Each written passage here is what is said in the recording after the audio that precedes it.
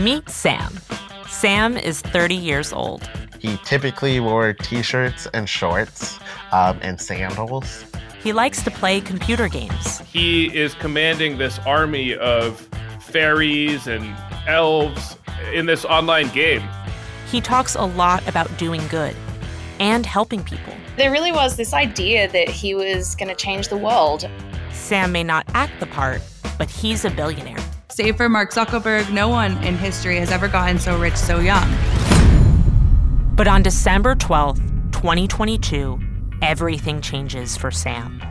And what he calls a screw-up, the U.S. government calls one of the largest frauds in history.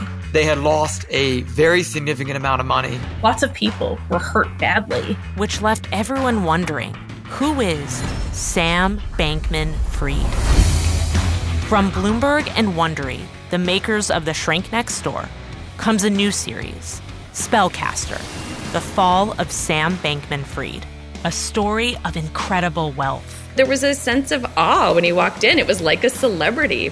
Betrayal. He would flip a switch with regards to a given person. He would delete them from his reality. And what happens when that talk of doing good goes really, really bad? It was basically just everyone racing out the door of the burning building for the same exit, right? You realize that it was just a big smoking crater of a company. So that's when I started saying, don't trust Sam Bankman-Fried. I'm Hannah Miller, a reporter for Bloomberg.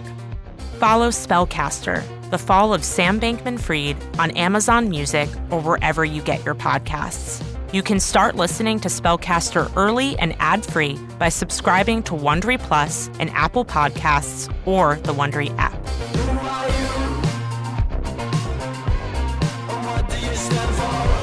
I asked him what I should ask Sam, and he was just like, ask where my money is.